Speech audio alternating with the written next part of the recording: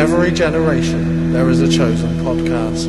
It alone will analyze the subtext, the allegory, and the clever Whedon-esque dialogue. It is Conversations with Dead People.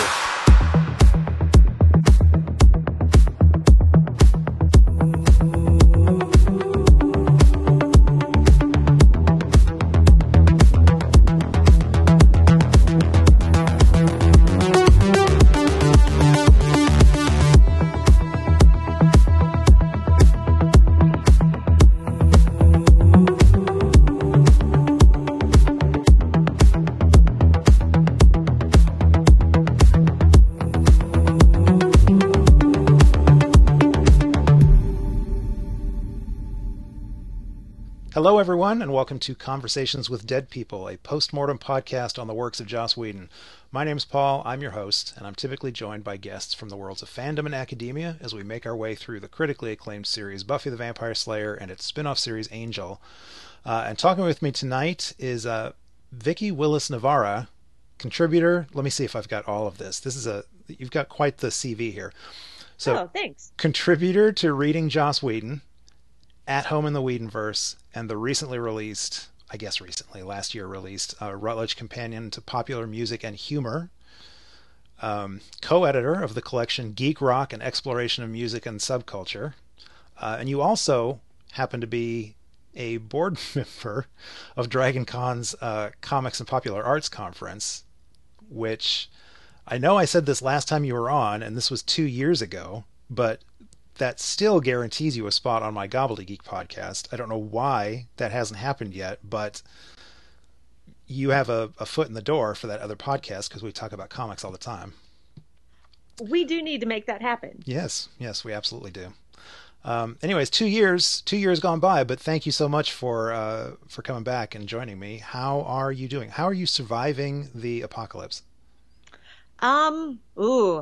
Well, there's been a great deal of television, although oddly enough, there's not been a great deal of Buffy watching until recently. But we've gone through Star Trek Next Generation. Wow. Which was excellent. And currently we've been rewatching Community and The Simpsons, which has been really fun. Oh, my goodness. I don't remember how many seasons of Community there were. I know there's like 300 seasons of The Simpsons, so good luck with that.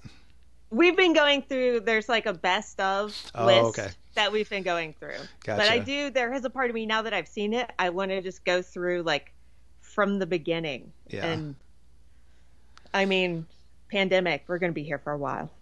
Yeah, it shows no signs of stopping, does it? Right. Oh, man. So I just realized when I was putting my notes together earlier that one of the new characters we're going to meet in the episodes we're discussing tonight, her name is Rona, and that carries an entirely different connotation now. In the world we're living in. Yes. Yeah, in the world we're living in right now, we are all suffering or trying to avoid the Rona. So I died laughing when they said her name, and I was like, yep, of course. Yeah. I'd totally forgotten that name. I think the only two potentials I have any enduring memory of are Vi, because of course it's Felicia Day, and Kennedy, because there's so much controversy around Kennedy, but we'll get to that. Yay. Okay, well, I'm glad you're surviving the pandemic. You and I are each we're in neighboring hotbeds of this hellscape that the world is going through right now. I'm in Alabama, you're in Georgia, and so we both should count ourselves fortunate that we haven't gotten pulled down into the quagmire of our respective states. I know, right? I mean, and we're so close to Florida. Right. Yes. Oh man, we are in the pandemic triangle right now. Ooh, that sounds really like scary and like the Bermuda Triangle. It is really scary. We should be terrified. Yeah. We should be very scared. But fortunately, my wife and I are surviving. I mean, it's day to day, but neither one of us has gotten sick, knock on wood.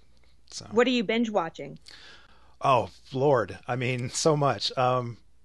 Most recently, I just binge watched the first season of Cursed on Netflix, which my brief thoughts. It's a 10 episode season one. It's a retelling of the Arthurian legend from the point of view, casting the Lady of the Lake as the main character.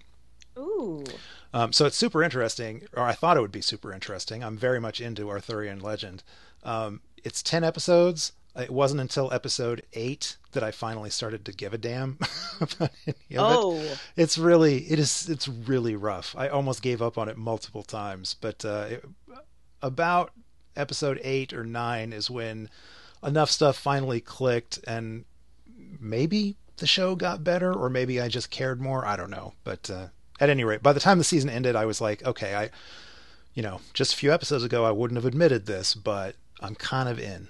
I'm kind of down on what they're doing here. So, okay. Hopefully they'll get a season 2. But if you decide to check that out, just be aware. Skip to the 8th episode. Well, I don't know about that, but just when you're 2 or 3 episodes in and you're like, oh, what is the point? Just stick with it. It gets better. Okay. And then I just binge watched. I'm actually midway through my second watch. So my second binge watch of the DC Universe animated Harley Quinn series.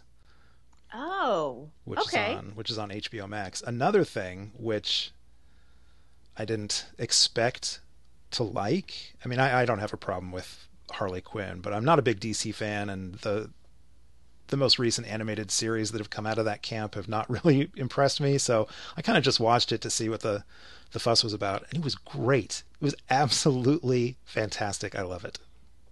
Oh, good to know. And that's on DC Universe? No, HBO Max.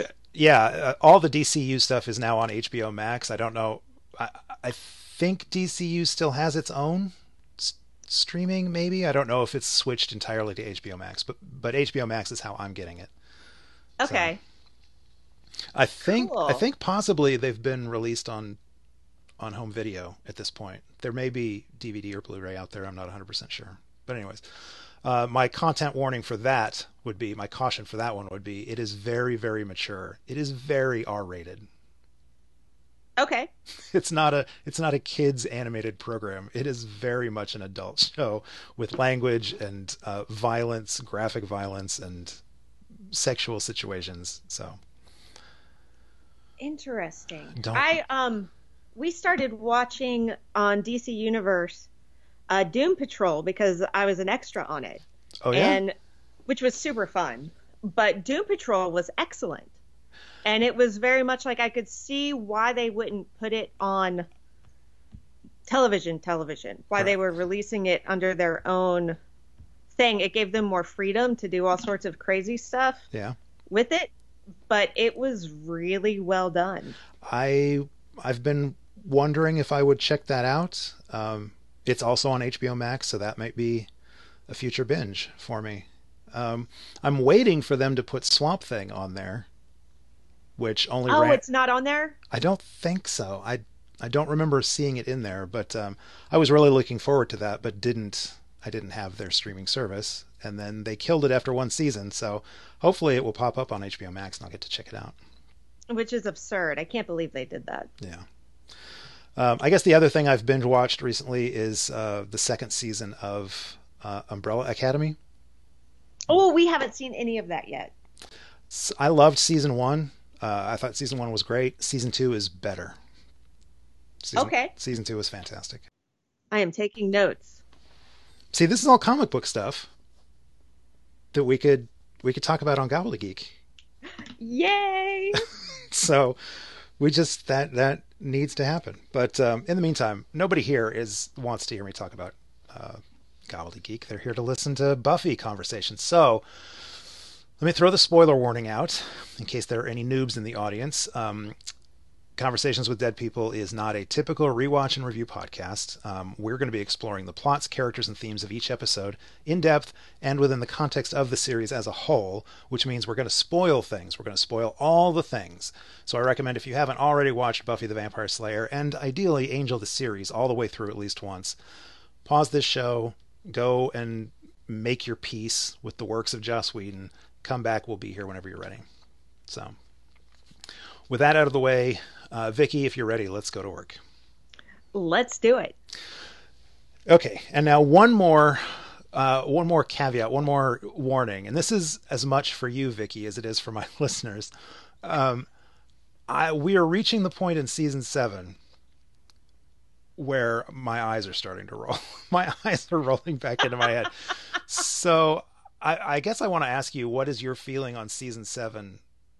Like, are you a fan of season 7, or are you one of us who wasn't really big on it? I love season 7. Okay. And I love season 7 because of all the speeches. Oh no. Like, I love all the speechifying. Like, oh my goodness. Like, my specializations were literary theory and rhetorical theory. So all this, and I grew up in Virginia, and Virginia had all of the rhetoric, Yeah. really. All of the political rhetoric. Some of it was great, some of it wasn't. Okay. Well, I feel like the same could be said about Buffy's speeches. I think that's fair. And there's a lot of them. Yeah. There is a lot of them. Yeah. I feel that you could almost have that in the description of season 7. Get ready for some oratory. Okay. So, when this little podcast project of mine finally got to season 7, I was surprised at how much I liked the first 4 episodes of the season. I had forgotten how strong the season started out, and my memories of season 7 were pretty vague, but I just remembered not being a fan. So the first 4 episodes, I was like, wow, this is great. Maybe I'm gonna love this. Maybe I'm, on this rewatch, maybe I'll really be down with season 7. It's gone downhill from there. We've now reached the point where I struggle with each one of these episodes. I feel like I'm struggling to have anything to say about these. So hopefully, I'm actually thrilled to know that you were a season 7 fan, because that means I get to sit back and relax and let you run the show. Because I've got some notes. I have some thoughts here, but I really had to reach. We're in the beginning of the end, in my opinion. I've resigned myself to, maybe my initial impression of season 7 was correct. There's some stuff because I just went in and watched this cold. So I didn't watch anything else from season 7 or any other Buffy, just these 2 episodes as a refresher. Because I also wanted to see what that would do to the watching of it, taking them out of context. Did anything stand out differently? And there was some stuff that just seemed like some really strange choices. Yeah. How long had it been since you'd rewatched anything? Like, how cold did you go into this? Ooh, it's been a couple years at least. Okay. I just realized, being the professional podcaster that I am, that I have yet to name the episodes we're discussing. We're talking about episodes 7-10, Bring on the Night, and 7-11, Showtime. I had to look. I even forgot the name of the episode. That's how excited I am about these. Let's start with Bring on the Night. I'm just going to turn it over to you, and you can kick off the show. What are your thoughts on Bring on the Night? One of the things that I noticed going through and watching it again was the choice to make Principal Wood really ominous. You don't know what side he's on. Yeah, they've played him really, I've really enjoyed being reintroduced to Principal Wood up till now, and this is the first time I feel like they really doubled down on this guy could be creepy aspect. It was really evident, when he first comes in this episode, where they've gone to cover up the seal in the basement of the school, and then Principal Wood just appears totally in shadow, his face is in shadow, and he's holding the shovel, and he looks kind of hypnotized and doesn't have a really good reason for being down there. Right. Yeah.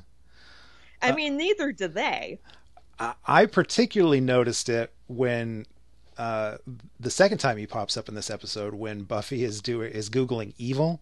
And so he has a conversation with her about, when you see true evil, you never recover, or whatever ridiculous speech he was giving. Yeah. And as he's walking away, he says, I was never really into horror movies. And she says, well, what kind of movies do you like? And without turning around, so we're seeing his face, but she's not, he gets this really sinister grin on his face and says, I like mysteries. I like finding out at the end what it all meant, or something like that. And I was like, that was pointlessly evil of him. Like, why did they give him a Joker smile there in that moment? It really made me wonder if they had considered different directions for his character that they just ended up not going with, because there's so much ambivalence and weirdness there. Yeah. Because if he knows who he is, then why on earth is he acting like this, and he knows who Buffy is? Why is he just creeping her? Right. Yeah, I hadn't thought about that, but that does feel like, I think I've commented on it a few times in season 7 so far, that it does feel like there are a lot of things that they were maybe trying out. Like in the first couple of episodes, I feel like they tested the waters to see if viewers would be down for a Dawn the Vampire Slayer and her very own Scooby Gang, which personally I would have been, but then they never pursued that.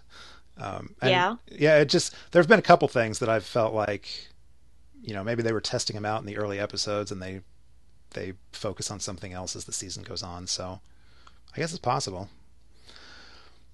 But other stuff they do, I feel they do pretty well. Like when they go back to the Christmas tree lot to find the Bringer's Cave, they've got all that knit, they referenced previous episodes for that one and got that shored up. Right. So that worked out well. Although that the cave set just cracks me up. Why? It looks so Star Trek. It does. Yes, that's exactly what I was going to say. Lots of styrofoam rocks. Yeah. And a perfectly flat floor. And they've used it. I assume they used it with Adam. Mm-hmm. I mean, the cheesy sets are part of the charm of the show at this point. I was like, oh, look, here we are underground with the rocks. So, okay. So a lot of my focus on these 2 episodes is going to be about the ridiculousness of the first evil. But before we get into that, let's talk about everything else before I just unload on the first here. But on the note, kind of on the topic of the first, the whole weirdness of Giles. This I feel like is intentional. The fact that the last time we saw Giles was, I don't remember how many episodes ago, 2 or maybe even 3, I can't remember, and we saw what looked convincingly like he was about to be beheaded. And now he pops up, and we gradually learn that the first can only manifest his character as people who have died, cannot physically interact with the living world, and so this I think both of these episodes, until the alley scene in Showtime, which might have been an actor mistake, I'm not 100% sure, but for the most part, Giles, he never changes his clothes. He always walks around with his hands in his pockets. He never touches anything. He doesn't hug Buffy. He doesn't, pick up his briefcase. He never physically interacts with anyone or anything in either of these episodes, which obviously was just to make us suspicious of Giles. Yes. And they lay that pretty well, that groundwork, I think. To be honest, this is going to sound ridiculous. I'm claiming to be a professional running a Buffy rewatch podcast, and I'm about to claim ignorance. I have no memory of how this plays out. I'm reasonably sure that this is actually Giles and they're just messing with our heads, but honestly, my memory of season 7 is so choppy that it could be the first. Maybe we haven't actually seen the real Giles yet. I know he's not dead, which I guess means it can't be the first. I just answered my own question. But where I'm going with that is it was maybe a little more convincing to me than it should be, having seen the season before, because I honestly don't remember how it plays out. When I watched him come in, I paid attention to him not touching stuff. But only by the time we got to Showtime, I'd already like accepted his presence there. Uh-huh. Because I know, and it's not until another couple episodes, maybe the next episode, when they reveal whether or not it actually is Giles. Okay. And I mean, and it is. Yeah. I feel, as I was talking through that, I was like, oh yeah, of course it can't be. It can't be the first because I know Giles isn't dead. So. Well, he takes them. Do you remember what happens? He takes the potentials out into the desert. No, I literally have no memory of that. I honestly, it's almost like I'm watching it for the first time. Season 7 is the one that I've rewatched the least. There's probably an episode or two in here, like maybe Conversations with Dead People, that I have rewatched over the years more than once. But on the whole, I really think I've only seen the majority of season 7 once on its original airing. So I have very, very little solid memory of what actually happens. So when I gave the spoiler warning at the top of the show, that was for me as well.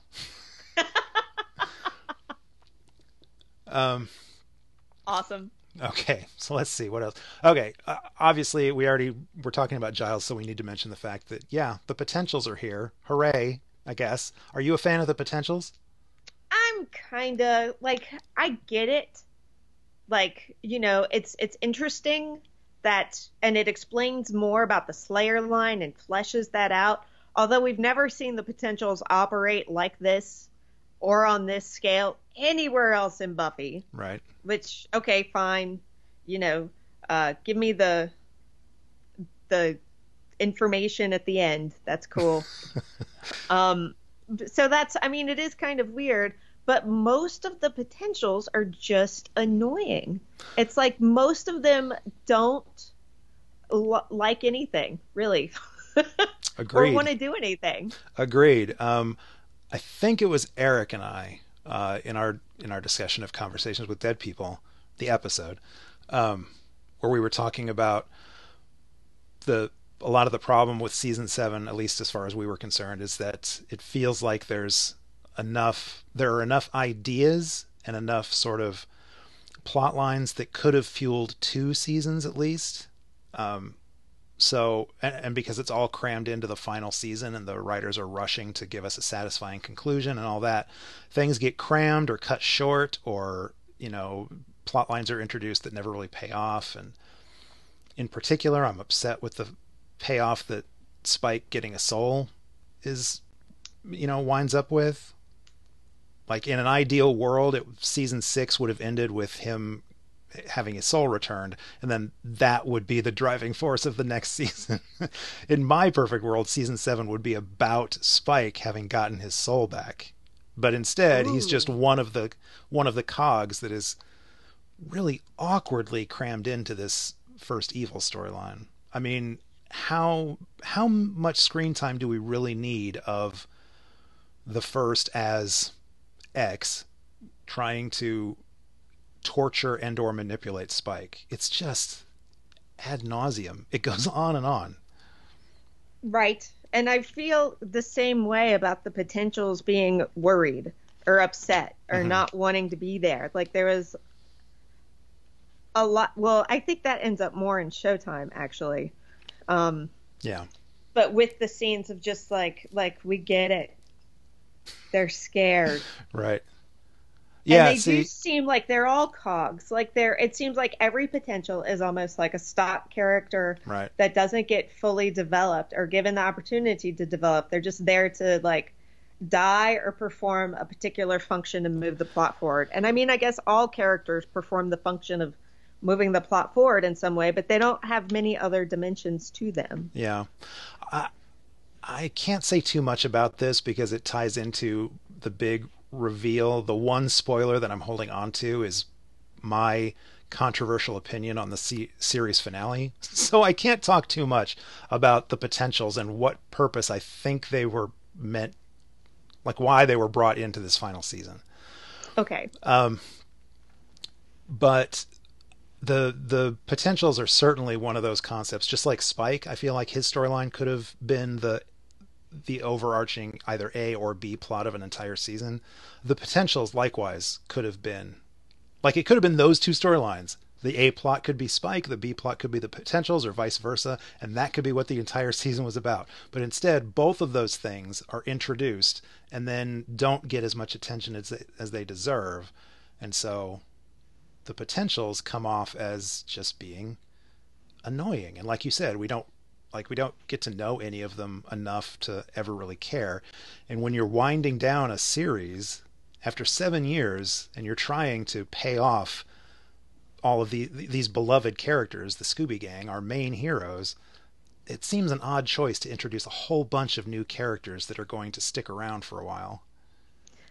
I think the only thing that Molly does is Molly, and I could be wrong, which is how interchangeable they are at this point, but she's got the last of the Watcher files in her backpack. That was Annabelle. That's Annabelle. Yeah. The very short-lived Annabelle. Yeah, Molly didn't even get to do that much. No. Molly's, as far as I know, Molly's contribution is a really horrible Cockney accent.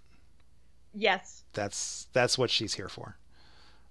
But to be fair, as I said, I don't remember a lot, so maybe, I don't know, other than Kennedy, I don't remember if any of the potentials get any sort of like satisfying arc or even mini arc. Like, I don't know how much character development any of these characters get.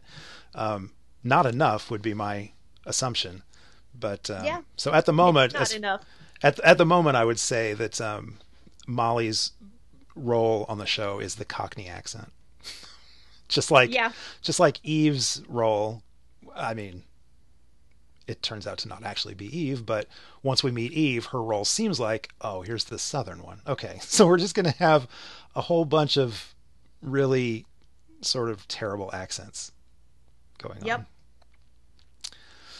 And we get some tokenism. Yes. With the potentials. Yes. And Whedon historically over whites everything. Mm-hmm. And I feel that that's particularly evident with the potentials who are supposed to come from all over the world. Right. Well, I mean, I guess he tried to cover his ass by having the first few episodes of the season be Buffy's Slayer dreams or whatever, showing her the German Slayer, the German potential getting killed, and the one in Istanbul getting killed. So like all of the really air quotes foreign potentials are being killed off. So all that's left, like all Giles had time to grab, were the ones that were there in England, and I don't really remember where he got Kennedy from, but anyways, no, I agree. It's problematic. Mm-hmm. And we'll get to Rona when we get into the next episode, I guess. But let's see. One of the things that also struck me with this episode that I don't think really struck me as much before are Buffy's dreams of her mother. Okay. Yes. So. And those are very strange. And I think they're supposed to be dreams of her mother. I don't think it's supposed to be the first. Well, Is it? The small bit of research that I've done seems to suggest that Joss and the writers have in the past been fairly adamant that Joyce is meant to be the first. But at least, so maybe you can square that with Dawn's encounter with Joyce in Conversations with Dead People when Joyce appeared in the house to Dawn. Sure, okay, I'll buy that was the first. But the dream Joyce that we keep seeing, that Buffy keeps seeing, I don't buy it. I don't think that's supposed to be the first, because not only does she not really talk the way that the first does, with, I guess, maybe the possible exception of the whole evil will always be here speech that she gives Buffy, but even that seemed less threatening or ominous and more, be reasonable, Buffy, or, whatever. But more importantly, we get several very clear shots. So clear, like the cinematography here is so clear and so obvious that they had to have intended us to notice. that Dream Joyce touches things, including Buffy. She picks up stuff. She hands Buffy the book. She puts her hand on Buffy's shoulder. I think she brushes her cheek at some point. And yes, sure, it's Dream Joyce. And if it's Dream first, maybe the rules work differently in Dreams. But I just don't think I don't think so. I think they want us to see that and it makes it so obvious that it's doing that to differentiate it from the first. So. And I'm glad these 2 episodes are together, because I feel that there's so much that like goes back and forth between the 2. Mm-hmm. But everything that Joyce says is the same thing that the Eye tells Giles and Anya in Showtime. She's not saying anything that's like particularly like firsty to say. Right. Yeah. Yeah. Also worth pointing out, unless this information that I came upon is incorrect, please feel free to correct me. But as near as I can find out, this is the final appearance of Christine Sutherland. Apparently we do not get Christine Sutherland as Joyce anymore in the rest of the season. I don't think we do. Okay. All right. Well, good. Then my information is correct. So are we ready for this to start me down to begin the path of me dunking on the first? Yes. Okay. I hate the first. Absolutely. I hate the first. I cannot stand the first. I feel like conceptually it's a good, it's a good villain. Potentially, see what I did there? The first could have been pretty cool, but it is so mishandled. And, on paper it might sound good, but in practice it's very ineffectual and completely just incompetent. So Giles describes the first as the source. He says, it has eternities to act and endless resources. Well, yeah, it doesn't seem like it. This does not seem like an entity that has had eternities to act and to come up with these plans. And every episode I can think of a dozen ways that an entity with the first's resources and abilities could just dismantle the Scoobies easily, but it constantly makes stupid, ineffectual choices, and it drives me nuts. It is so annoying. Andrew has a really good point when he says the first doesn't even have a cool name. Right. Right. Yeah.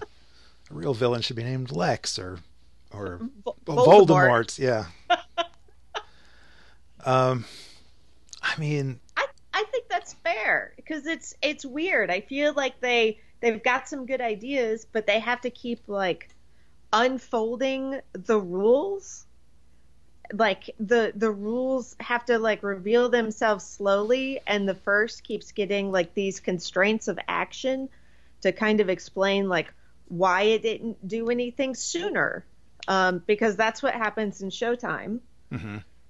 Because when they go see, I know it's not called Botox's eye. No, but that's good. But that's what Buffy calls it, and I wrote down the real name somewhere and I can't remember it. It's Beljox's eye. Yes. But Botox is better. But like saying that, the reason the first didn't act before was because the forces surrounding the Slayer have become disrupted because she was brought back. And I've always thought that was so weird, because it's not the first time Buffy has come back. Thank you. Okay, so these episodes go together. We can just bleed Showtime into this discussion as well. There are a number of incorrect conclusions or questionable conclusions that our heroes come to in both of these episodes. And one of them is the read that Giles and Anya have on what the Eye tells them. They seem to believe that what's going on is the Slayer line was disrupted by Buffy being resurrected in season 6. And I just don't think that's what's going on. I think that the disruption to the Slayer line is from all the way back in episode 112, the name of which I suddenly can't remember. What was it? The season 1 finale. Oh no. I've also gone blank. Prophecy Girl.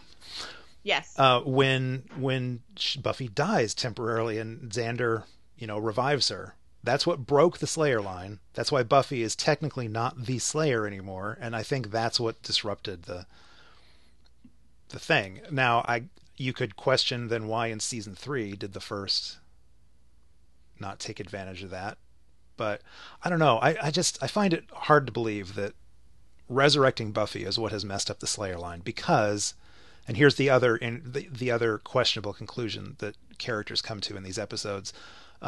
We're repeatedly reminded that, or we're expected to believe that Buffy is the Slayer, and so the first would take out Faith first and then come for Buffy. Like Buffy would be the last one that the first wants to deal with. And that's not how it works anymore, Buffy. You're not the Slayer. Faith is the Slayer. So in order to ultimately end the Slayer line, the first is going to have to deal with all the other Slayers, all the potentials, and end the whole show on taking out the real Slayer, who is Faith. Ooh, that's a good point. And I like that a lot, because Faith always gets robbed. Yeah, yes, I agree. I even think, again, memories of season 7, spotty at best, but I think there are examples in the future in upcoming episodes, maybe after Faith comes back, because I know she eventually rejoins the season, where Buffy misrepresents to the potentials how the Slayer line works. Like something along the lines of, Buffy telling them, if I die, one of you will be called. And that's just not, it doesn't work that way. And they know that. Buffy knows that. Giles knows that. Everybody knows that at this point. They are just willfully misrepresenting how the whole Slayer thing works at this point. It's like what they decided was that there is now just going to be 2 Slayer lines, but somehow having 2 Slayer lines doesn't disrupt the forces that surround the Slayer. Like it feels to me like, because I think they are referring to when she gets brought back as disrupting the forces that surrounding the Slayer, when she gets brought back by magic, because they make that distinction with Tara. Right. When Willow can't bring back Tara because she had a natural death, and there's natural death and magical death. And I was like, what? Like, magical death is not, how is natural death? And you're still dead. Right. Like, it's such a kind of like an arbitrary distinction. And I feel like if we were to go to the writers and say, well, what? Look at season 1. They would say, well, that was a natural death, and this was a magical death. I mean, like, sure. And I think it's such an arbitrary way to make your rules of the universe. Yeah. I mean, I suppose. But I don't really, because I didn't like it with Tara, and I don't like it. I think it's weird. I think it's a weird reasoning. Yeah. I think they're stretching.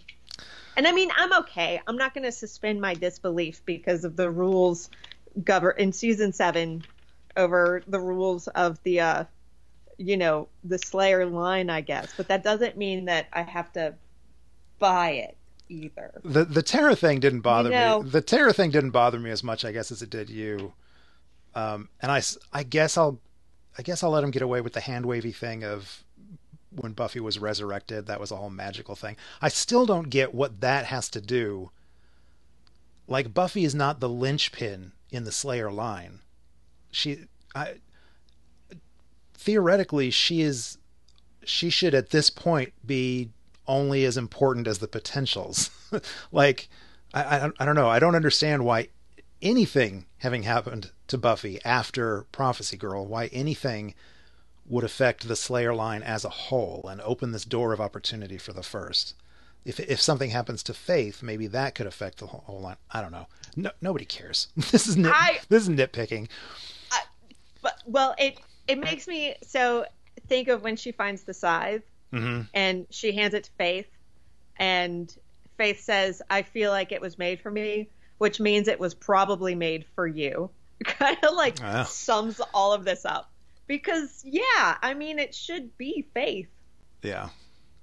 at this point. The spinoff that we were all but promised and never got. But we got the comic books. Yes, we did. So. Okay, let me look at my notes here on this episode. Of course, we'll talk about the speechifying here in just a second, because this is where it starts. This is where it all kicks off. But I know, I love it. I wanted to comment on. Oh wait, here's another nitpick. And this is one of those nitpicks that comes up in practically every episode, so it's kind of pedantic of me to even bring it up. But vampires don't need to breathe, so why would Spike drown even temporarily? That is a good point. I mean, I get the fact that he doesn't need to breathe, so the fact that he drowns doesn't actually kill him. But why would he drown in the first place? He doesn't need air, so there's no reason why he should be struggling and sucking in water while his head is being held underwater. So, yeah. You know, and that's also kind of interesting, and I have to jump to another episode of Angel. Can I do that? Yes, absolutely, yeah. Because of when Angel is like tied in the coffin and put in the water for forever. Yeah. Like, that's totally fine. We're not expected to believe that Angel, just dies while he's underwater, so he doesn't have to deal with everything. Like, that's his like suffering, which is kind of weird that they do like they have these like big. I don't know if this is like a big water moment with Spike, but it's like he's being tortured in this very specific way, and Angel is tortured in this very specific way, but there's two completely different outcomes. Yeah. I mean, there's a lot of lines that don't. It's weird. There's a lot of lines that don't connect between the two series. but yeah. I mean, it's the same thing that I always wonder. This is one of those things that by and large, I let go. It doesn't really bother me, but every once in a while I just notice, why is Spike panting? When Spike, after Spike gets in a fight or after he chases Buffy down an alley or whatever, why is he like struggling to catch his breath? You don't breathe, dude. What's the deal? Or when someone punches him in the stomach, why does he like gasp like he's just had the wind knocked out of him? Whatever. I'm being a jerk. Good question. I'm being a jerk. There's no. This is not a big deal. I did want to comment that the big fight at the end of this one is in. At first, I thought it was the same construction site that Xander leads them to in Showtime, but I don't think it's meant to be. I think it's supposed to be like a factory. It's very ill-defined, whatever it is, but like it looks like there are some tracks, like assembly line sort of things in there. I don't know, whatever factory they're in. That whole scene with Buffy desperately trying to get away from the Uber vamp, and like she drops all those pipes on it and crushes it, and as she's limping away, it rises up out of the debris. That's all very Terminator to me. I feel like the whole point of that scene, setting it in a factory, having it climb out from under the what looked like the killing blow, that was all meant to evoke the Terminator, and just to give us, to upsell the Uber vamp for us. I did not make the Terminator connection, and I really like it. I mean, it would have been perfect if she could have like led it into a machine press and crushed it. But I just think those references were there. Oh yeah, I totally buy that. And of all the sort of battle damage that we've seen Buffy sustain over the many seasons, I actually feel like the most effective was at the end of this episode. It was a combination of, they really did a great job with the bruising and the swelling and the cuts and blood and everything. Like, she genuinely looked horribly injured. And Buffy's acting there, the sheer terror and disbelief in her eyes as she's hearing the people in the other room talk about, well, Buffy was our last hope. What do we do now? Yes. I think all of that is so well done. Yeah. Which leads us to the first of many countless Buffy speeches. Yes, the speech in the dining room. So I have my thoughts on this particular speech, but you go first. You're the rhetorical person.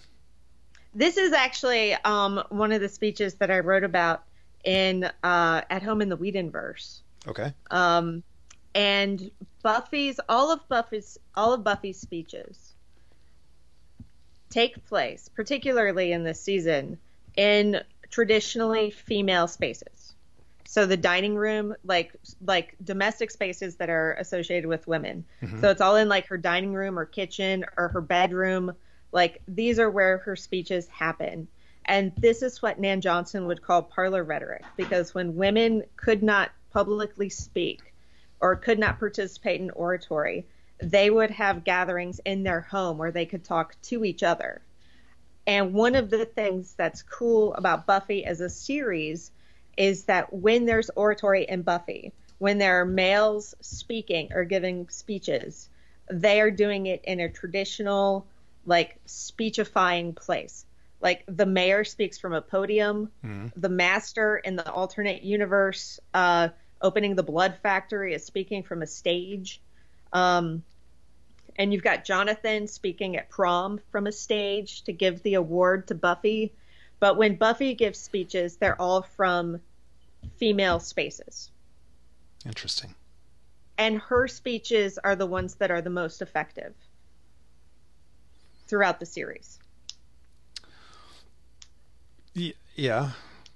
And that is textually, why I love yes. season 7. Textually, yes. I would argue if factually that is true. But yeah, that's great. I don't think I'd heard the term parlor rhetoric before. That's great. So my thoughts on this particular speech, it's not actually her first speech, but in terms of season 7, the grand oratory season, this is the one that kicks it off. I didn't feel like this speech was anything particularly special. It felt like any one of the rallying the troops speeches in previous seasons. I mean, it was slightly more effectual because, as I said, she genuinely looks injured, like dangerously hurt at this point. Mm-hmm. And she does channel some of that emotion into the way she's delivering the speech, and that's great. But just in terms of the speech's content, I was like, all right, well, it just feels like a typical Buffy. They don't know what they're dealing with. We'll figure out a way. We always do, or whatever. Feels like one of her usual speeches. I know this is the one that sets the ball rolling, and they just never bleeding stop from here. But oh no, they really don't, because we've got another one coming up in Showtime. Yes, which we'll get to that. But just for the record, I think that one actually works better. I actually quite like her speech in Showtime. And I think that's a better speech too. Like, this one really does. It is very much a rallying of the troops. I think the reason this speech works is because it's unexpected almost, given, like, with everybody saying, my plan was Buffy and that's out. Now we got to move on to plan B. What are we going to do? I mean, not quite like that. Yeah. But Giles is obviously more tactful and British. But it's really, because this one is really short, all things considered. And because I managed to write down, I think, almost the whole speech, and she's still ending on this. They like to end on this, like this one ends with any questions? Mm-hmm. Done. These very dramatic kind of tropes. Right. Which is interesting too. But it's not what you expect her to say when she comes out and says, we are going to... One of the things that I find interesting about this one is she says, we just became an army, we just declared war, which is a performative speech. Mm-hmm. Like when you marry somebody, like by saying it, you do it. And you don't see that very often in Buffy. Yeah. General Buffy is another term I remember from the conversations around season 7. That she starts to get very general like, and I don't know if you yourself remember my personal feelings on Buffy Summers, but I'm not that character's biggest fan. And when she tends to lose me the most is when she starts getting like really righteous and general like. So I feel like I'm in for a rough ride for the rest of Yeah, the season. I feel they try to kind of like rein that in, but yeah, Yeah. ish. It's only the reining is only ish. Ish. Okay. Yeah. Well, let's move fully into Showtime, um, and where we meet some more potentials, including Felicia Day, who I guess was unknown enough at the time that no one really, like, none of the articles I've read or like nobody mentions her as a standout. Whereas if she popped up in one of our genre shows today, we'd be like, "Hey, Felicia Day, I love her." What was this her first I don't know. show? I don't. I don't know. That's a good I question. don't know either. Let me Because look it here. might be her first. This might be her first television appearance. Period. Let's see what the old reliable Wikipedia tells me. She was in. Okay, so what year is this? This is 2002. Is when these Hmm. episodes aired. So her film career started in 2001 in something called Strings. I don't know what that is. Um, nothing nothing after that till 2003. Her TV career started Emerald in 2001, Maybe It's Me 2002, and Buffy in 2003. Okay. So it was pretty early in her Hmm. career. So I guess Showtime was January 7th, 2003. what was? Showtime was January 7th of 2003. Oh, we had jumped. Yep. That's okay. Well, that explains why they set it. I guess that's why they set it around Christmas, other than to tie it into Amends, um, when the first Hmm. was around. But the timeline of season 7 seems to be pretty jumpy and skippy because each episode feels like it's meant to take place almost immediately following the previous episode. And several times now so far, we've had an episode that actually sort of time and date stamps these episodes. Like I think Conversations with Dead People was set in September, or maybe November. I don't remember, but Uh, November. November. Okay, but I don't know. It just feels like the episode before these. It didn't feel like we were anywhere near Christmas, and now in an episode that appears at least to be set only a day or two after, all of a sudden we're creeping right up on Christmas. Yep, and that actually makes a lot of sense too, because watching it isolated from the rest of the show, especially, I was just like, man, that Uber vamp wasn't all that Uber after all, was it? Yeah, I remembered him being a lot tougher. I thought that Uber vamp lasted more than 2 episodes. Yeah, I did too. Um, okay, so new potentials. What are your thoughts on this episode? I actually wrote down a potential arrives finally a black girl, Yes. uh, and her name is Rona. Yes. Which wasn't So, meant to be funny, but it is now. but it is now. Um, and she is one of the potentials that has a little bit more personality Yes. than the other potentials, Yeah. uh, which is nice. Because then we also meet Kennedy, and Kennedy does have a tendency to like steal the potential show. Hmm. And I will say this, like, because Kennedy has historically annoyed me a lot. Okay. But You're this not alone. time- You're not alone. Yeah, yeah. Yeah. The actress Kennedy. Iari Lyman famously got a lot of uncalled for fan interactions from people that hated her because they didn't like her character. Aw. Yeah. Ew. Well, I will say that watching it again, especially, and I don't know if it's like the pandemic affecting me, but when she's like, give me a weapon, and she's being all Kennedy, I'm like, yeah, Mm-hmm. like, believe her. She's ready to do some stuff. Like, give that woman a weapon.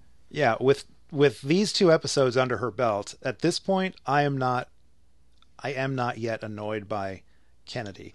I honestly don't remember how annoyed I ever was by Kennedy. I just remember that Kennedy was a very controversial character that everybody seemed to hate. So it'll be interesting on this rewatch to see if I ever develop a problem with the character of Kennedy. There were some bits where I was like reminded of my annoyance when she was like, let me see you float something. Mm-hmm. Or, oh, the wing of my house. Right. That felt just like clumsy exposition or whatever. The whole, my half sister slept in a separate wing or whatever. Our house in the Hamptons didn't have a wing though. Right. And I feel like none of that really comes back up. They were like, well, that was a little, we don't need to like beat people over the head with, yes, we have a rich potential. Mm-hmm.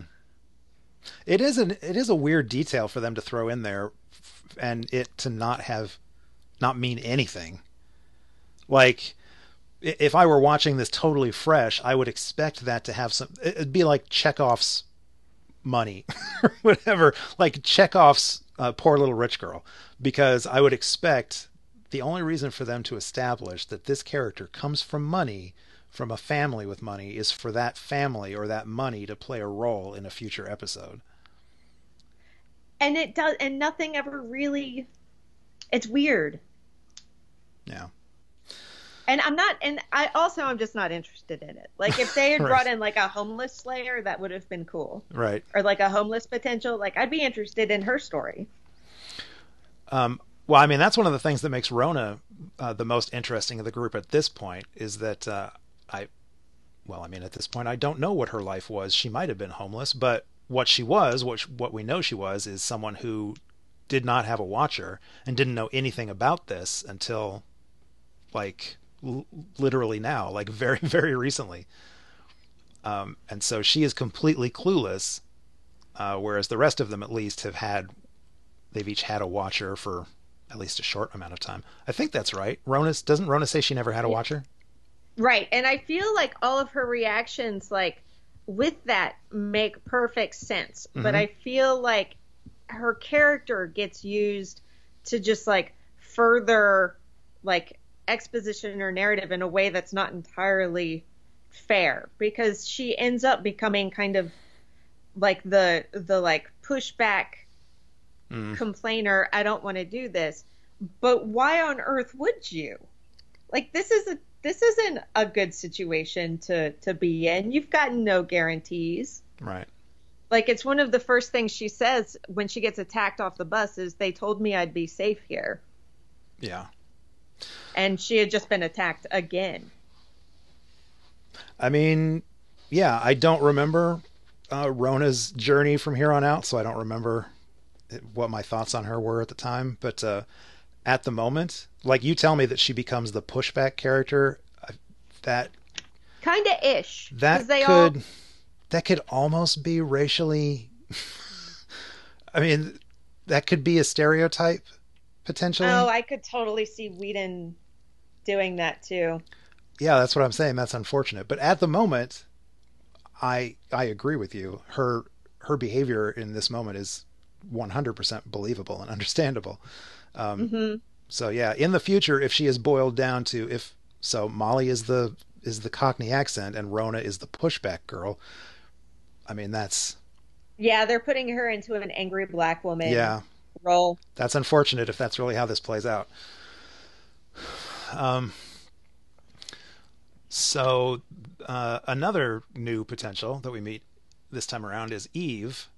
And to once again get a little dig in at the First, how exactly does the First impersonate Eve for, I guess, several days in the Summers house without ever once noticeably not touching anyone or anything? Like, when we very first see her, her and Vi and Chloe, is that the other one? Yes. Okay, so the three of them are like lying in sleeping bags on the floor, listening to Molly tell a story or whatever, and they're all like lying like really close to each other, and Eve is in the middle, and I'm like, so over the last 2 or 3 days, they've been physically close to Eve. Like, if one of them just leans to the right, they would bump into her, but she's not really there. So how do they explain that? I mean, it's hard enough for me to imagine her walking around the house and never bumping into anything or touching anything or never having to open a drawer or whatever. But when she's like having a slumber party with the other potentials, how on earth does nobody notice that? Well, also, and she wouldn't be fighting because Kennedy brings up fighting for bathroom time. Yes. Yeah. So does nobody notice that Eve is not fighting for bathroom time? Right. Right. That she doesn't shower. These are the types of things we're not supposed to think about. So I noticed Kennedy is the first potential that we see kill anybody. She is. Yeah, when they're running from the house and she shoots one of the bringers in the head with a crossbow. Yep.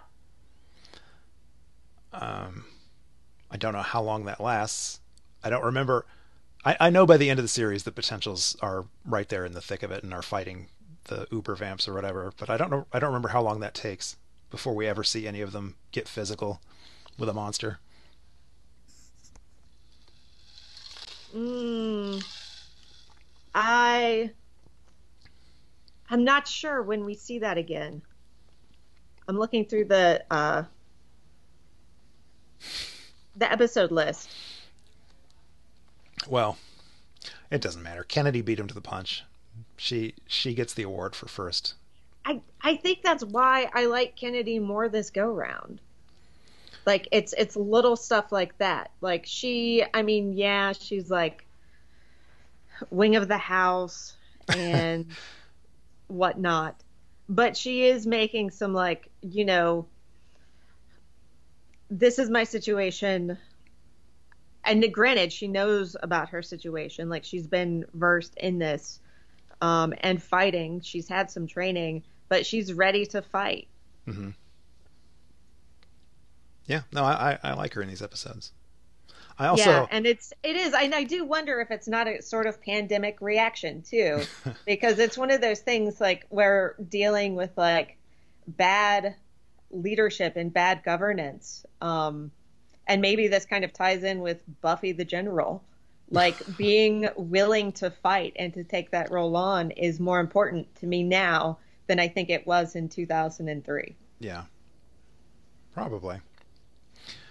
I also know that a lot of one of the issues that's brought up with Kennedy a lot is that she's just obviously meant to be a replacement for Tara. It's just they just throw Willow a bone by adding another, lesbian or bisexual character in there to give her a pity relationship or whatever. Which I don't know. We'll see as it goes on if I think that that's irrational or unfair of fans to claim. But I will say in these 2 episodes, maybe her flirting with Willow is a slightly over the top, but I'm thinking of moments like when Willow is putting up that barrier to keep the Turrican, the Uber vamp, from getting them, and Willow is, as we find out, pretending to struggle with that barrier. Mm-hmm. Kennedy's like, it's hurting her or whatever, and I don't know, that seemed like a genuine reaction. There were a couple times where Kennedy seemed to express concern over Willow that, to me at least on this rewatch, didn't feel like it was forced or ham-fisted or whatever. It felt like they were genuinely building up a trait that this character has. I do feel that she is genuinely concerned. And I do feel that she is very like sexually aggressive towards Willow, mm-hmm. but that doesn't bother me. Like I feel that and I do feel that she was criticized for that at one point, for being too like aggressive or too forceful or too obviously flirty. But I mean, women can be aggressive and obviously flirty. Like, that's cool. Yeah. It's really more the just like weird, like, you know, classism kind of stuff that's like gross. And I mean, I know that Tara was wonderful. Yes. And it is kind of like, can we replace Tara? No, obviously never. Yeah, I don't know. That I can see why people would dislike Willow having another relationship. Because, I mean, it'll never be the same. It seems I think the complaint generally was too soon or whatever, you know, it's like, does she, and maybe that's true. I was going to say, it'll be interesting to see how I feel as the season goes on. If the Kennedy Willow relationship seems necessary is maybe too strong a word, but you know, was it rushed? Was it forced in here because they wanted the series to go out with Willow having a new girlfriend?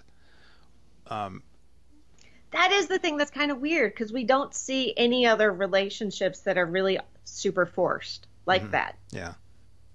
Like, you don't see anybody like, okay, Xander absolutely has to be matched with somebody for good. Finally, let's do this. Like, because it always, like,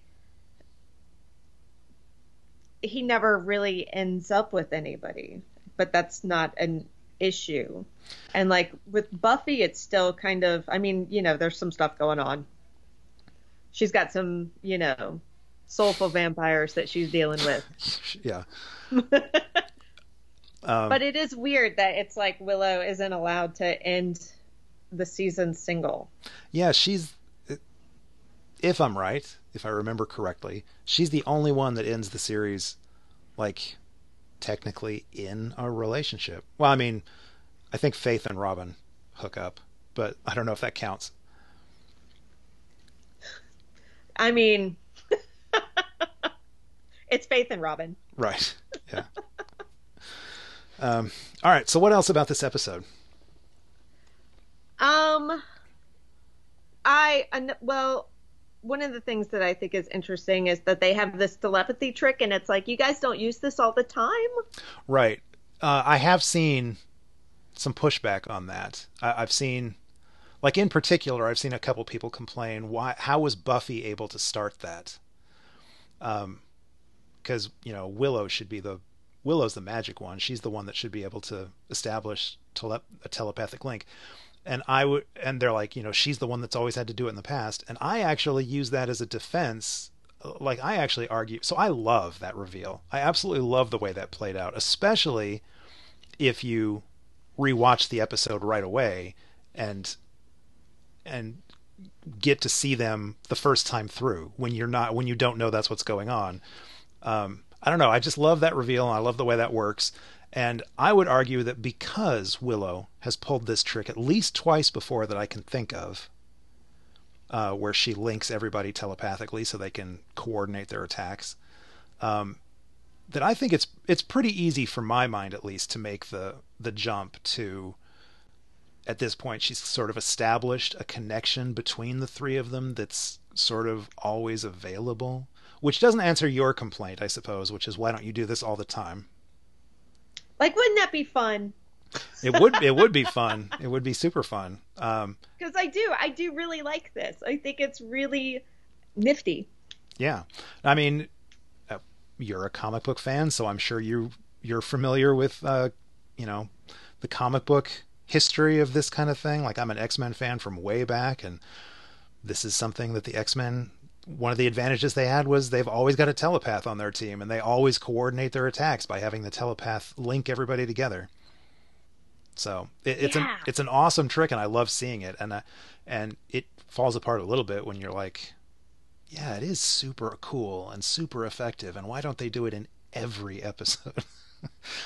But for this episode, at least, I really, really liked that. I really loved that.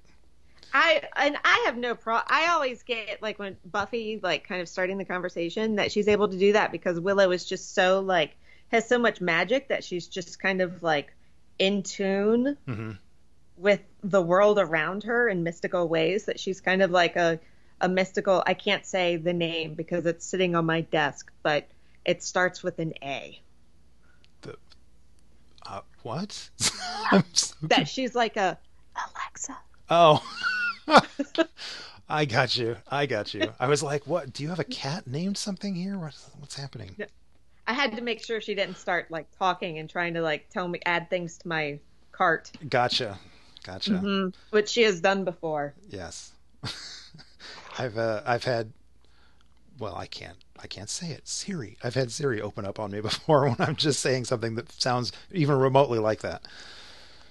I ended up with a whole bunch of cheese in my cart once. I'll just leave it at that. Random? Yep. Okay, so you already mentioned the Beljox's eye, and let's see. I like the fact, so just like earlier I said, the sort of cheesy sets are kind of part of the charm of this show at this point. Even though all through this process I never miss an opportunity to roll my eyes at the cheesy the cheesy practical effects, the crazy rubber monsters that they have our heroes fight. For some reason this time it really hit me as charming. I was like, for just the briefest of seconds when they walk in and you see Beljox's eye floating there in a cage, I was like, holy crap, that's horrible. but that only lasted a split second, and then I was like, man, this is really, I love this stuff. Like, I loved the goofy, terrible rubber monsters on this show. I pick on them and I make fun of them all the time, but ultimately I really think it's a charming aspect of the show.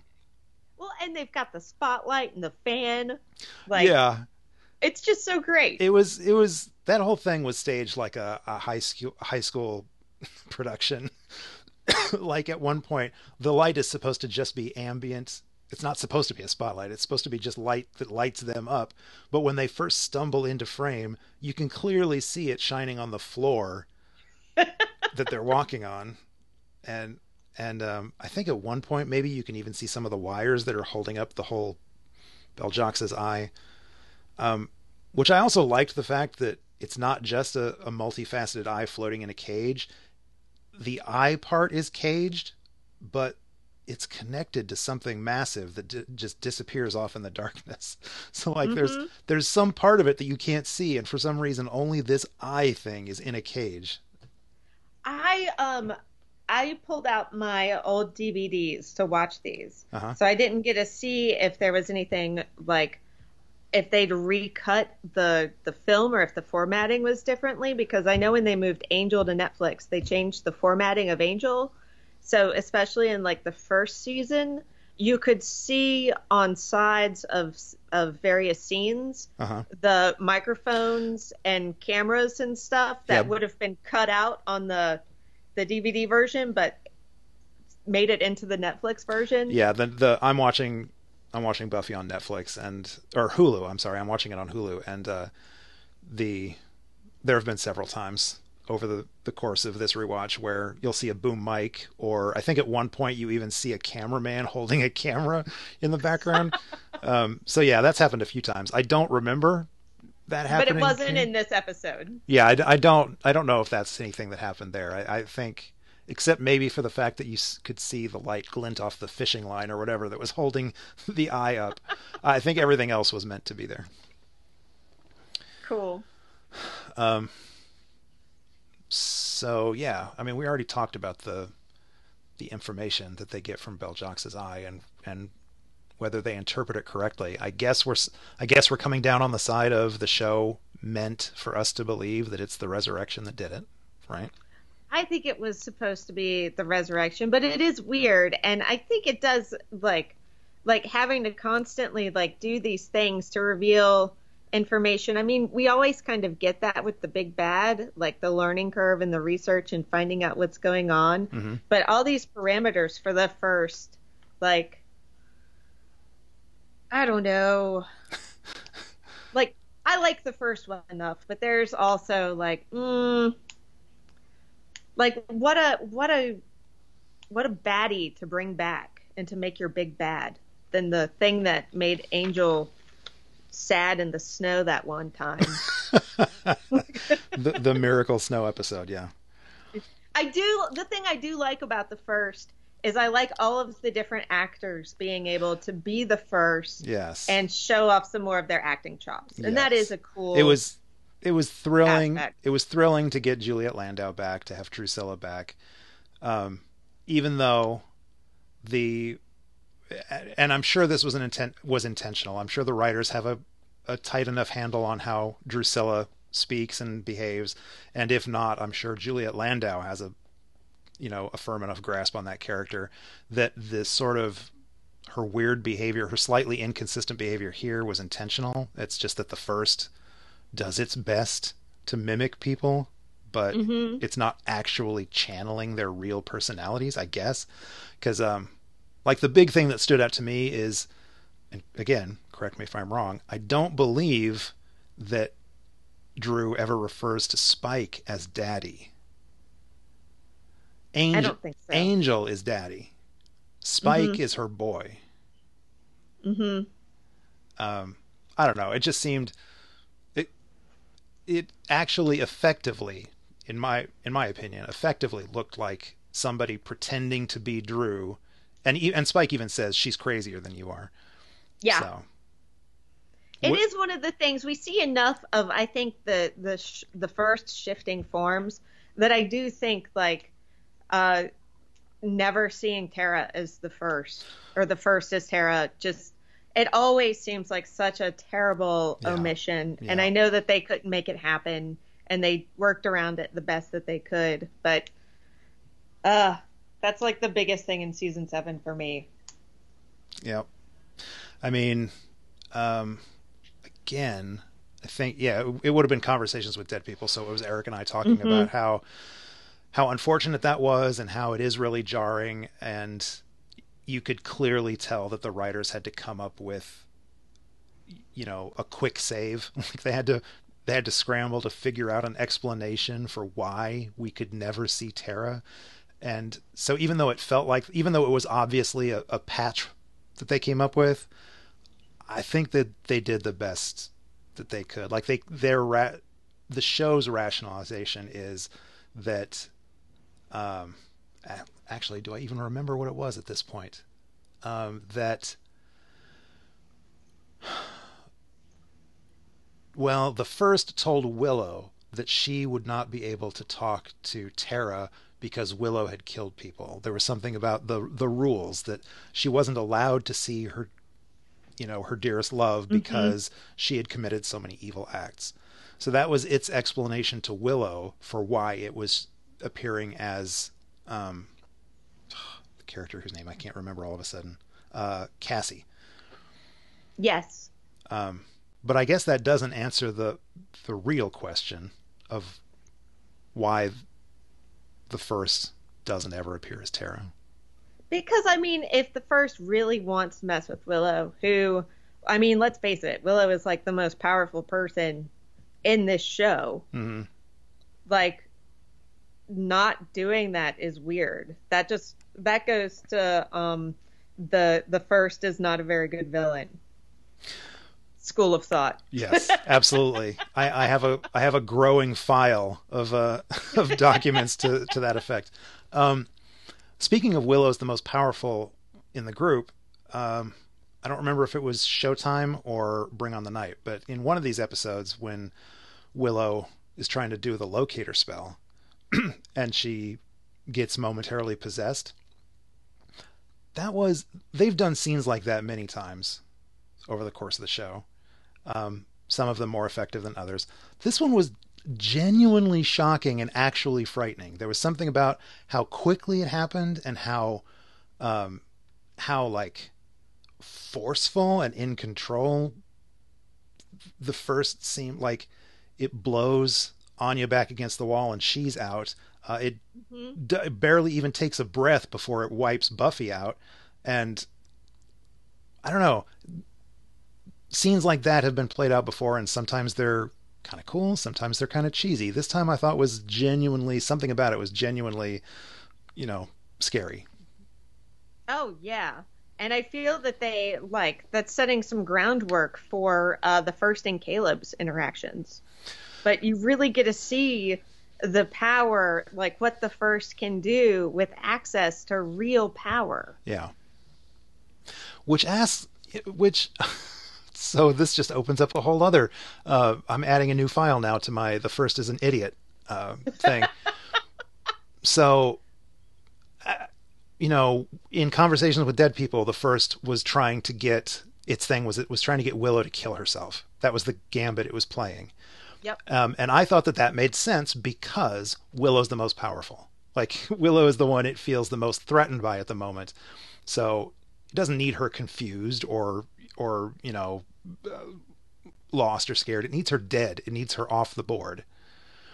But now I'm wondering if the First could manifest that powerfully by taking over Willow. Why isn't that the only thing it's trying to do? Isn't it weird? It's this is how I can get to the most powerful person or use the most powerful person, but no, I'm not going to do any of that. Right. I'm just going to torment Spike. Yes, okay. So and the First says, I still have a use for you and all this stuff to Spike, but the First doesn't have a use for Willow? Right.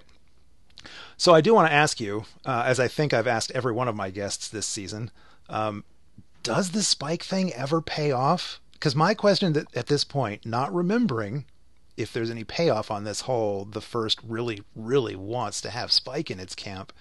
My question is, why? Why is it spending so much damn time and effort trying to turn Spike to its will? When it seems so willing to mess with the others, for a few minutes, and then if they don't cave, it's like, oh well, better luck next time. But it is so invested in Spike. It is super weird, and I mean the Spike for me in this season does two things that are particularly important, and one is the night where he just holds Buffy, mm-hmm. and that convinces her to go back to the vineyard. Okay. I don't remember a vineyard, but I think this is when she's been kicked out of her house. Yep. Okay. And she goes back to get the scythe. Okay. All right. Yeah. And then the other part is the amulet.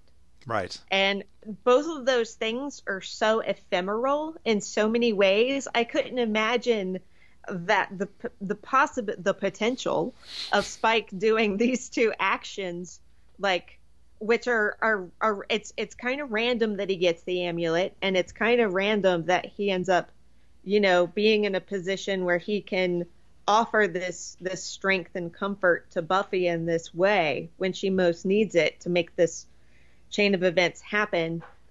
That could somehow be more important than Willow. Right. And her power. It's so weird because, I mean, yes, these are, but as a just straight up power source, he's just a bad vampire. I mean, and now that he has a soul, he's literally a bad vampire. Right. I mean, the First obviously has it out for vampires with souls. He went after Angel. Right. But yeah. Is it just supposed to be some sort of petty thing? You're supposed to be on my side, but you've got a soul now, so I'm just gonna torture you? Maybe. I don't know. It doesn't make any sense to me, and I'm trying to come up with some sort of fan wank, some explanation. I want there to be an explanation because I need an excuse for why we've wasted so much of Spike's screen time on him being chained to a wall and tortured and drowned and carved into, and I mean, so there was so much potential for the Spike with a soul storyline, and I feel like it's utterly wasted in this season. They do spend an awful lot of time with that, and with all the kind of sleeper mm-hmm. stuff, which is fine, but I mean, there's more that could happen there. Yeah. I feel like all of that was rushed. I mean, I'm in season 7 for the speeches. And for the finale, because Chosen is fabulous. Oh course. Man, I can't. So So But you can wait. You yeah, don't yeah, have to yeah. give your. No, I'll just tell you my guest list for the final episode is already full. I can't I can't add any more to the list. I will just tell you, I can't wait to get everybody's feedback on what goes down in the discussion of the series finale. I can't wait to find out how much grief I get from my guests. So, Interesting. yeah, I mean, All right. I think I'm really overselling this. I really think people that know me probably already know this big secret that I'm refusing to reveal on the mic, but at any rate, it'll be fun to see it play out on a podcast. So the scene with, well, we never even talked about, okay, so we talked about the whole telepathy thing, and that was all so that they could come up with this plan. And this, I said that the speech in this one I feel like is more effective than the last one. So that whole thing at the end with it went on a bit long. There were an awful lot of camera angle back and forths of Buffy and the Ubervamp trading blows. Like there was one scene that went on for like 8 or 9 punches consecutively, and I was like, all right, we get it. Move on, please. But that whole scene was pretty cool with her using that as a lesson for the potentials. I liked that. I liked that the group came up with that plan and they knew what they were doing and that it worked. One could argue the physics of her being able to sever that vampire's head with the wire without also severing her fingers off of her hands, but whatever. Yeah, I mean, that's being super she's got pedantic. that Slayer healing right thing that she just regenerates faster than the sure. Huracan. Sure. Anyways, yeah, and so the speech that she gives at that, I didn't write any of these speeches down because I just don't have the willpower, but I really genuinely did like her speech at that point. And, I like it a lot too, and I like that. I like the Thunderdome frame. Yes. And I like that it's the site of the new public library, right? Which the library is such an important space in Buffy that this speech and this like revitalization of the potentials happens in the unconstructed future library site. I mean, speaks of potential, which is kind of cool. I just want to comment that this season has ruined the words first and potential. Yeah. Because every one of these conversations, I refer to something as, oh, this is the first time. Oh, I can't say first anymore. Or I just want to talk about the potential of something, and I have to say, see what I did there? I have to call it out every time. Yeah. I don't know if that ever goes away. Probably not. So maybe my favorite moment from this episode, I don't know if this is true, but probably because it's Spike, is the very end when the real Buffy comes to free Spike, and just James Marsters' performance as he gradually realizes that he's not being fooled again, that this is actually the real Buffy, and he kind of breaks down and falls into her arms. That was very touching. I'm a sap for any example of Spike having genuine human emotions. Yes. I love the ending, and I love that he kept his faith. Mm-hmm. And that he was rewarded for that faith. Yeah. Like, it was true. And I'm glad that you reminded me of like his role later in the season, which is to be the one who comforts her and gives her strength when she's been kicked out by everybody else. I don't know if this is a defensible point of view, but at this particular moment, at least, I'm taking some small comfort in believing that gives Spike a purpose in the season. Like, there's a reason for him to be here. It's the payoff to all of the, one could possibly argue, slightly out of character concern that Buffy has shown for Spike this entire season. The reason why she's been so eager to rescue him and help him and make sure that he's okay. And the payoff is that he gives her the strength she needs to get back up after she's been knocked down by even her closest friends. That's how I read it. When I first watched it, I didn't read it that way. But after watching it 800,000 times, when I was dissertating, I would just put on Buffy and let Buffy play as I wrote my dissertation. So 800,000 is about right. Okay. You got me beat. But like, well, I wasn't always I was actually writing the dissertation part during most of that, at least half of it. Did you But like, I do think that that's his, like, that's what he does, and that, like, it gets really glossed over, like, the next day, because he's like, you up and left, and I could see why a gal would leave a bloke to get a shiny toy or something. Oh, and goodness. she like yells at him for like 2 seconds, and she's like, you don't understand what you gave me. And then they just kind of go along the rest of the episode. Mm-hmm. But like, it's like an exchange that's like a minute.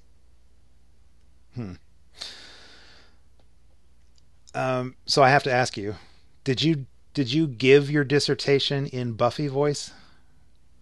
No, but I should have. Yeah, you should have. You should have channeled Yeah. Buffy and actually delivered it as General Buffy. You should have speechified the whole thing. I could have had everybody over to my house, and we all could have stood in the dining room, Yes. Yeah. and I could have explained it. Yep. Well, maybe next time. Maybe next time. Maybe next time. Okay, so anything else? Anything we haven't covered, or anything you want to comment on? One of the things that has always struck me that I've never really known what to do with, but that I've always found really interesting, is when Buffy gives her speech, as she goes to battle the Turrican, and she says that I'm the thing that monsters have nightmares about, Mm-hmm. and you and me are going to show them why. And then, Dust, just like the rest of them. Mm-hmm. And she says, if we all do our parts, we'll be the ones left standing. Here endeth the lesson. Which I always thought was super interesting, because when Spike Yes. teaches her, yep, that's what he says to her. Yeah. Actually, this episode begins with her saying, "Welcome to the Hellmouth." Yes. And yeah, I'd forgotten about the "Here endeth the lesson," which that was "Fool for Love," right? I think, yes. Yeah, when Spike was teaching her how he fought two Slayers. Mm-hmm. Yeah. And I don't know if that's supposed to be like more commentary on this relationship that she has developed with Spike, and how deep it is in ways that they don't know how to articulate. It just, how like when you pick up on people's phrases and you Mm-hmm. do it unconsciously. I mean, any fan of Joss Whedon is completely aware of that. Right. That, yes. Truth. Yep. Yeah. I don't know. That's a great read. I would love to read. I am from now on choosing to read it that way. I think it's also part of the. So one of the fun things about the early season 7, one of the reasons why I liked season 7 at the beginning, was the back to the beginning aspect of it. They made a big point of how we're going back to the beginning, and they brought back, like, the first few episodes they were back in school, kind of. There were monsters of the week. The group was all friendly again and communicating, and there were constant little references to things from like the early seasons, the first 1 or 2 seasons. And so, like, her saying "Welcome to the Hellmouth," I think not only is a pretty cool callback thematically, even though it's not the first, it would make more sense for her to have said that in the first episode of the season, but like, I get it. I get its placement. So not only is it thematically cool, but it's also going back to the beginning. And "Here endeth the lesson" could be the same thing. It's just another callback, but I like your read on it. So that's that's the truth of it for me now. It's her unexamined connection to Spike. Yay. Yay. It's, and he's teaching her about defeating slayers, and she's teaching potentials about defeating vampires. Yeah, yeah. So it's also like, it also makes sense that some unconscious bit would float up, because it's kind of similar situations. Now I'm trying to find some significance to the phrase "float up." I'm not coming up with anything. I was trying to tie that into another episode. Yeah. Well, I think my last note, the last note I have here, is just, I've got it under my reasons why the first is the worst file. But this is actually, I love that you have this file. this is actually, I mean, it's kind of a metaphorical file, but I'm every episode, my notes are filled with reasons why the first is just terrible. But it's actually more for the Scoobies. I will suggest to the Scoobies, helpfully, if they're listening, that from now on, whenever somebody comes into the house, just shake their hand. Like, literally. Just have a rule that every 20 minutes, everybody that is in the room with you has to stand up and you all have to shake hands and pat each other on the back. Real easy way to tell if anyone in the house is the first. Yeah. Although they may not want to shake Rona's hand. Well, poor Rona. Yeah, she can't help her name. She needs to be distanced from the group, yeah. All right. Well, unless there's anything else that you had. I don't think so. Let's see. I wish I had more to say about Andrew, because I do. I mean, I love Andrew because he's the comedic character, but I hate Andrew because he killed my beloved Jonathan. But oh, you said when you were talking about how you mentioned the Thunderdome aspect of like that final fight. Yeah. And I was like, and Andrew, for a brief shining moment, got to feel like he was part of the group. I mean, no one interacted with him. Nobody probably even heard him say it, but it just, earlier he had said, "I'm so alone," because he tried to say something to Dawn, and what did he say to her? Oh, he was talking about the James Bond films, and she didn't get it, and he was like, "I am so alone." And so when Buffy makes the Thunderdome reference, and he's like, "2 men enter, 1 man leaves," he finally felt like he was in the right place. And then he and Xander kind of had a bonding moment, sort of, in air quotes, over the whole Wonder Woman.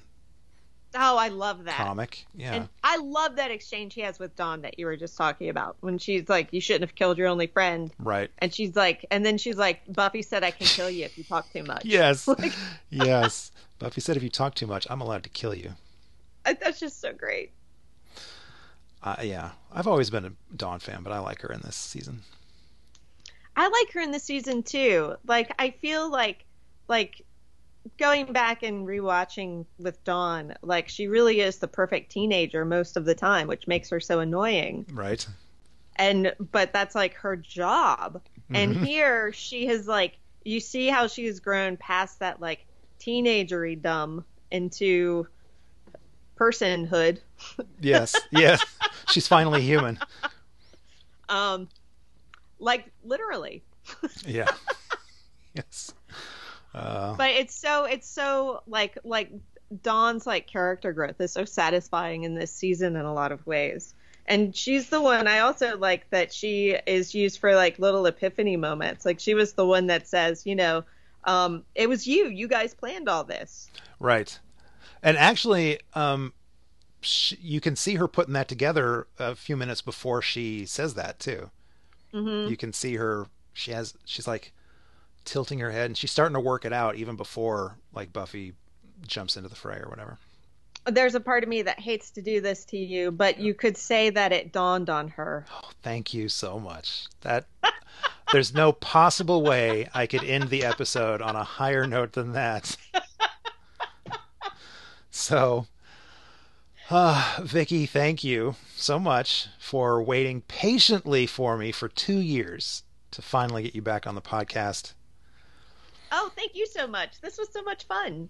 I'm almost positive the rest of Buffy is tied up, but Angel's right around the corner, and so I feel like there's plenty of openings in the Angel episodes. So you will definitely be coming back to talk Angel with me. which is the only reason I'm Fabulous. here. It's the only reason I'm doing this, is so we can talk about Angel.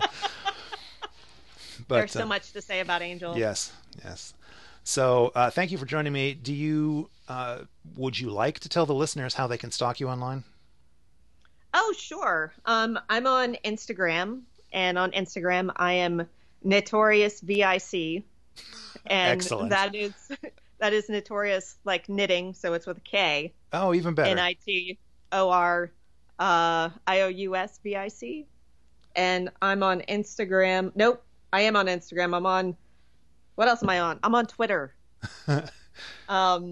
And on Twitter, I'm something different because obviously that makes a whole lot of sense. And it is Technopoesis. Do I not follow you on Twitter? I don't recognize that name. Oh, then maybe mostly if most of what I tweet is Instagram. Yeah, I'm not. So Instagram was a line too far. I'm old and angry at technology now. I'm not taking another step. well, that is fair. I've drawn the line at Facebook and Twitter. This far, no further.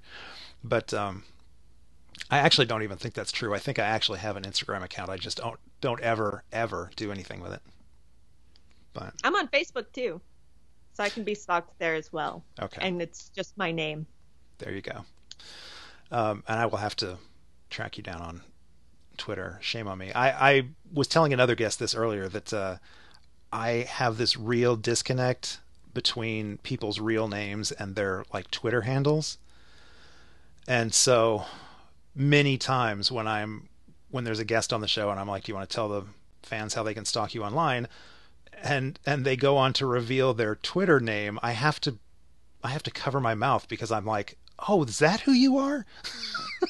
Because I follow people on Facebook, and almost everybody goes by their real name on Facebook, and I follow them on Twitter, and I don't often put the two together. So I have tried to introduce people before and drawn a complete blank Yeah. because all of a sudden all I could think of is their handle. Yes. And I know their actual name. I've known it at some point, but all I can think of is their handle. And you can't introduce somebody as their handle in real life to somebody. not And yet. Yeah, that's true. Not We're yet. getting there. We are getting there. Yep. Okay. So thank you again. And thank you all at home for listening. You can find links to this and all of our past episodes at the website conswithdead.com. You can subscribe to the show on iTunes for as long as iTunes is still around, which I don't know how much longer that will be. If you do that, please rate us or write us a review. That really helps people find the show. If you've got questions for me or any of my guests, or if you'd just like to share your thoughts on what we've been talking about here, please join the conversation. You can drop us an email at conswithdead@gmail.com, follow us on Twitter at conswithdead, or reach out to us on Facebook. And I think we're Cons with Dead on Facebook. I'm every week my brain is deteriorating and I cannot remember what we are on Facebook. Cons with Dead, Conversations with Dead People. You'll find us. Next week, author and philosophy professor James Rocha returns. He's going to help me make sense of episodes 712, Potential, 713, The Killer in Me, and 714, First Date. First Date is the only one of those that I think I remember what it is. We'll see. Until then, Gur Arg, everybody. Gur Arg. The afternoon has gently passed me by.